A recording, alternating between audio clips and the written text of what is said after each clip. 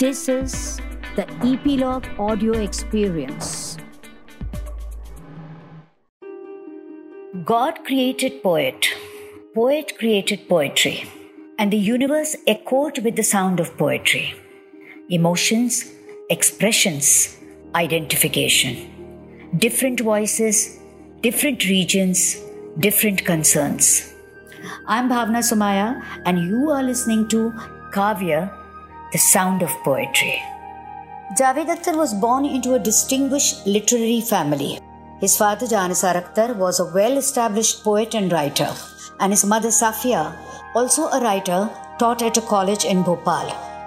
We are all familiar with his writing in cinema, be it screenplays or lyrics, and I'm fortunate that I have heard him recite poetry on several platforms over the decades. Today is a joyous moment for all of us at the Epilogue Media team because amidst us is Javed Akhtar, and we will have the pleasure of listening to his voice, his thoughts. Presenting writer, poet, lyricist, activist, thinker, parliamentarian, and much more, Javed Akhtar Saab. Hello everybody, my name is Javed Akhtar, and at the moment I'm on this program Kavya. Thanks to Bhavna Somaya, a dear friend. So I'm here to recite some of my poetry. आजकल lockdown की वजह से हम सब थोड़े सहमे हुए हैं, कुछ निराश है, घबराए हुए से है. In short we are all stressed out. आपको लगता है कि इस आइसोलेशन का कोई भी फायदा हुआ है? इसकी वजह से कुछ भी अच्छा हुआ है? आपने इस विषय पर कुछ लिखने के लिए सोचा है क्या? इन कोरोना के दिनों में यहाँ चारों तरफ परेशानी है, बर्बादी है, बीमारी है, तबाही है, भूख है, बेघरी है. वही कुछ अच्छी बातें भी हुई हैं. आसमान नीला हो गया है, जमुना गंगा साफ हो गई हैं, ज़्यादा आसानी से बह रही हैं, समंदर नीला दिखने लगा है, और जानवर अब हमारी खाली सड़कों पे हिरनें दौड़ती हैं, कहीं आपको हंस दिखाई देते हैं. तो कहीं नेचर ने एक अंगड़ाई ली है इसलिए कि इंसान अपने घर में बैठा हुआ. तो क्या हम जब अपने घरों से निकल रहे थे तो नेचर को डराए हुए थे, सहमाए हुए थे? ऐसा तो नहीं होना चाहिए. हमारा नेचर से, और हम खुद ही नेचर का हिस्सा है, हमारा नेचर से रिश्ता क्या मतलब है? मगर शहरों में हम ये बातें भूल जाते हैं. चारों तरफ ये जो सीमेंट कंक्रीट का जंगल है, इसमें हमें बात याद नहीं रहती कि चांद और सितारे क्या होते हैं, फूल क्या होते हैं, चिड़ियों की चहचहाट क्या होती है. मुझे याद है बहुत दिनों पहले जब मैं एक हिल स्टेशन पे गया था और वहाँ एक रात थी, तो मैंने वो चांदनी, वो पहाड़ियाँ, वो सब कुछ देखा और एक नज़्म उस वक्त मैंने लिखी थी जिसका नेचर से संबंध है, वो मैं आपको सुनाना चाहता हूँ. घुल रहा है सारा मंजर, शाम धुंधली हो गई, चांदनी की ओढ़े चादर, हर पहाड़ी सो गई. वादियों में पेड़ हैं, अब नीलवों पर छाइयां, उठ रहा है कोहरा जैसे चांदनी का हो धुआं. चांद पिघला तो चट्टानें भी मुलायम हो गई, रात की सांसें जो महकी और मध्यम हो गई. नरम है जितनी हवा उतनी फिजा खामोश है, टहनियों पर ओस पी के हर कली बेहोश है.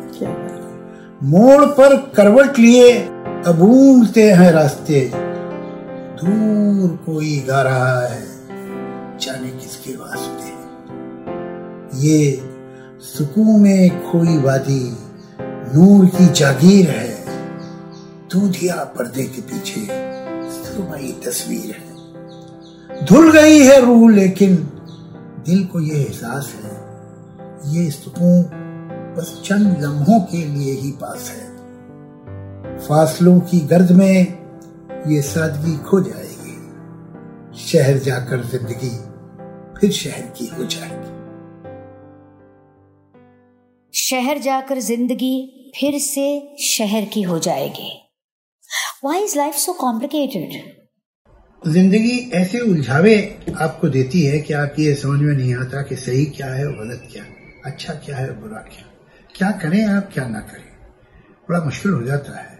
इस उलझन पे ही एक नज़्म है जिसका टाइटल है उलझन. करोड़ों चेहरे और उनके पीछे करोड़ों चेहरे, ये रास्ते हैं कि भिल के छत्ते, बीहाइव, जमीन जिस्मों से ढक गई है। कदम तो क्या, तिल भी धरने की अब जगह नहीं है। ये देखता हूं तो सोचता हूं कि अब जहां हूं वहीं सिमट कर खड़ा रहूं मैं। मगर करूं क्या, जानता हूं जो रुक गया तो, जो भीड़ पीछे से आ रही है वो मुझको पैरों तले कुचल देगी, पीस देगी। तो अब जो चलता हूं मैं तो खुद मेरे अपने पैरों में आ रहा है। किसी का सीना, किसी का बाजू, किसी का चेहरा। चलूं तो औरों पे जुल्म ढाऊं, रुकूं तो औरों के जुल्म झेलूं। ज़मीर, तुझको तो नाज है अपनी मुंसफी पर। Oh conscious, you are so proud of your sense of justice. ज़मीर, तुझको तो नाज है अपनी मुंसफी पर। जरा सुनूं तो कि आज क्या तेरा फैसला है।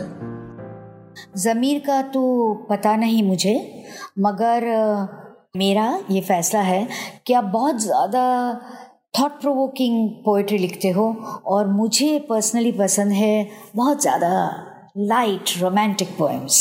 अजीब भी लगे, लेकिन हकीकत यह है कि जो मैंने शायरी की है उसमें रोमांटिक पोएट्री बहुत कम है। शायद वजह यह है कि जो रोमांटिक कोटा था वो फिल्म के गानों में निकल जाता है। लेकिन बहरहाल चंद रोमांटिक नज़में भी लिखी हैं। उनमें से एक छोटी सी नज़में आपको सुनाना चाहूँगा जिसका टाइटल है दुश्वारी। दुश्वारी मतलब समस्या, दुविधा, मुश्किल, प्रॉब्लम, अड़चन, जो भी कहे। मैं भूल जाऊं तुम्हें अब यही मुनासिब है, मगर भुलाना भी चाहूं तो किस तरह भूलूं कि तुम तो फिर भी हकीकत हो, कोई ख्वाब नहीं। यहाँ तो दिल का ये आलम है, क्या कहूँ कमबख्त। भुला सका ये वो सिलसिला जो था ही नहीं, वो एक ख्याल जो आवाज तक गया ही नहीं, वो एक बात जो मैं कह नहीं सका तुमसे, वो एक रब्त संबंध, वो एक रब्त जो हम में कभी रहा ही नहीं। मुझे है याद वो सब जो कभी हुआ ही नहीं। मुझे वो याद है सब जो हुआ ही नहीं। Oh my god, this is scary, I am speechless. मैं सोचती हूँ आप शायर लोग कैसे खेल खेल में इतनी बड़ी बात कह जाते हो। How do you write? It's an amazing thing. And actually खेल खेल से मुझे याद आया कि आपकी एक पोएम जिसका नाम है ये खेल क्या, चेस बोर्ड। मैं कभी कभी पलट के अपनी शायरी जो मैंने लिखी है पिछले 25-30 साल में उसे देखता हूँ तो मुझे लगता है कि मैंने सवाल ज़्यादा पूछे, जवाब कम दिए हैं। तो बहुत सारी मेरी पोएम्स ऐसी हैं जिनमें एक सवाल होता है और इसमें भी है ये खेल क्या है। अब इस पोइट्री में जो मेटाफर है, जो मिसाल है इस्तेमाल की है, वो है शतरंज की, चेस बोर्ड की। लेकिन ये कि जाहिर है कि चेस बोर्ड तो सिंबल है, बात तो कुछ और हो रही है। तो और वो आप समझेंगे, मुझे एक्सप्लेन करने की ज़रूरत नहीं। मेरे मुखालिफ ने चाल चल दी और अब मेरी चाल के इंतज़ार में, मगर मैं कब से सफ़ेद खानों, स्याह खानों में रखे काले सफ़ेद मोहरों को देखता हूँ। मैं सोचता हूँ ये मोहरें क्या हैं। अगर मैं समझूं कि ये जो मोहरें हैं सिर्फ लकड़ी के हैं खिलौने, तो जीतना क्या है, हारना क्या, न ये ज़रूरी न वो है। मैं अगर खुशी है न जीतने की, न हारने का ही कोई गम है, तो खेल क्या। मैं सोचता हूँ जो खेलना है तो अपने दिल में यकीन कर लो, ये मोहरे सचमुच के बादशाह हो वजीर, सचमुच के हैं प्यादे, और इनके आगे है दुश्मनों की फौज, रखती है जो कि मुझको तबाह करने के सारे मंसूबे सब इरादे। मगर मैं ऐसा जो मान भी लूं तो सोचता हूं ये खेल कब है। ये जंग है जिसको जीतना है, ये जंग है इसमें सब है जायज। कोई ये कहता है जैसे मुझसे ये जंग भी है, ये खेल भी है। ये जंग है पर खिलाड़ियों की, ये खेल है जंग की तरह का। मैं सोचता हूं जो खेल है इसमें इस तरह का उसूल क्यों है कि कोई मोहरा रहे के जाए, मगर जो है बादशाह उस पर कभी कोई आंच भी ना आए। क्या बात। वजीर ही को है बस इजाजत कि जिस तरफ भी वो चाहे जाए। मैं सोचता हूँ जो खेल है इसमें इस तरह का उसूल क्यों है, प्यादा जो अपने घर से निकले पलट के वापस न जाने पाए। मैं सोचता हूँ अगर यही है उसूल तो फिर उसूल क्या है। अगर यही है ये खेल तो फिर ये खेल क्या है। मैं इन सवालों से जाने कब से उलझ रहा हूं। मेरे मुखालिफ ने चाल चल दी है और अब मेरी चाल के इंतजार में। आपकी फिल्म का एक डायलॉग है, मोगैम्बो खुश हुआ।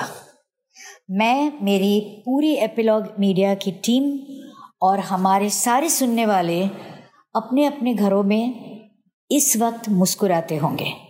आपसे इजाज़त लेना बहुत ही मुश्किल है और बिल्कुल भी जी नहीं चाहता है कि हम आपको यहाँ से जाने दें, मगर जाने देंगे इस वादे के साथ कि हम जब भी बुलाए आप फिर से आएंगे और फिर से आपकी कविता सुनाएंगे, क्योंकि वैसे भी आप तो रोज़ नई कविता लिखते हैं, तो फिर आकर फिर से सुनाना पड़ेगा। ठीक है दोस्तों, मैं भावना सुमैया जी का बहुत बहुत शुक्रिया अदा करना चाहूँगा कि उन्होंने काव्य जैसा प्रोग्राम किया है।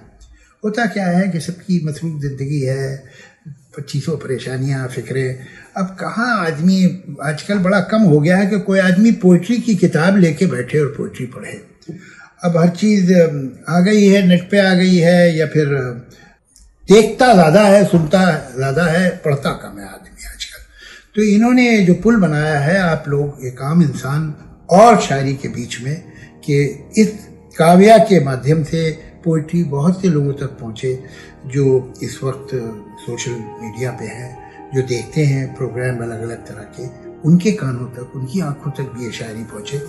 ये बहुत अच्छी बात है और मुझे इसकी बड़ी खुशी है। Thank you for tuning in. If you have liked this episode, do comment. Do rate on Apple Podcasts. Subscribe on your favorite podcast app like Apple Podcasts, Google Podcasts, Hubhopper, Castbox, Spotify, JioSaavn, so that you get notified when we come next. Stay tuned for the next episode with yet another guest, and until then, take great care of yourself. Wonderful.